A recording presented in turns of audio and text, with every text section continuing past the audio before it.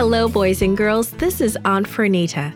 Today's story is called No, No, No. The memory verse is from Psalm 119, verse 11. It says, "I have hidden your word in my heart that I might not sin against you." The message is, when I have God's word in my heart, I can say no to Satan. Have you ever been tempted to do something that mom or dad have told you not to do? To do something you know is wrong? Satan tempted Jesus, but Jesus said no. How was he able to be so strong? Jesus had just been baptized by John. He needed to be alone. He wanted to pray and think about what he was to do on earth, so he went into the desert. For 40 days he did not eat. He prayed all day, every day. After the 40 days, Satan suddenly appeared. Satan knew Jesus was hungry and weak, so he said to Jesus, "If you are really God's son, turn some of these rocks into bread." Satan knew Jesus was God's son. God had just called Jesus his beloved son at Jesus' baptism. If Jesus did this miracle, he would be showing that he doubted God's word. Furthermore, Satan knew that Jesus would never do miracles to help himself. He would only help others. Jesus had learned the scriptures from his mother and at the synagogue his family attended.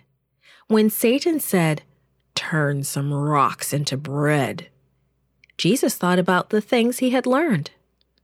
"People don't live just by eating," he replied, "but by the words that come from God."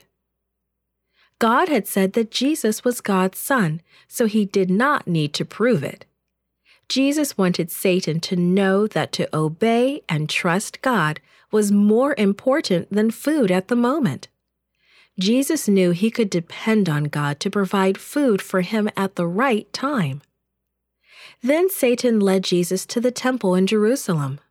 Satan took Jesus to one of the highest places on the temple.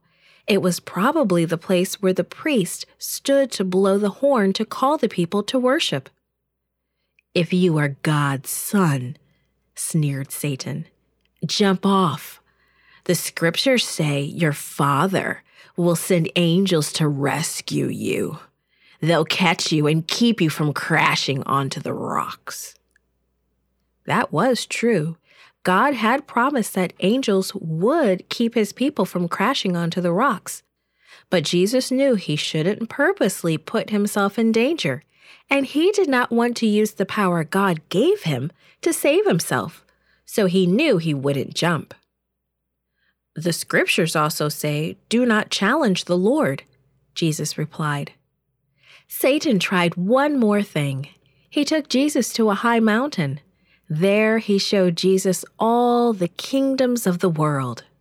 "Bow down and worship me," he demanded, "and all this can be yours."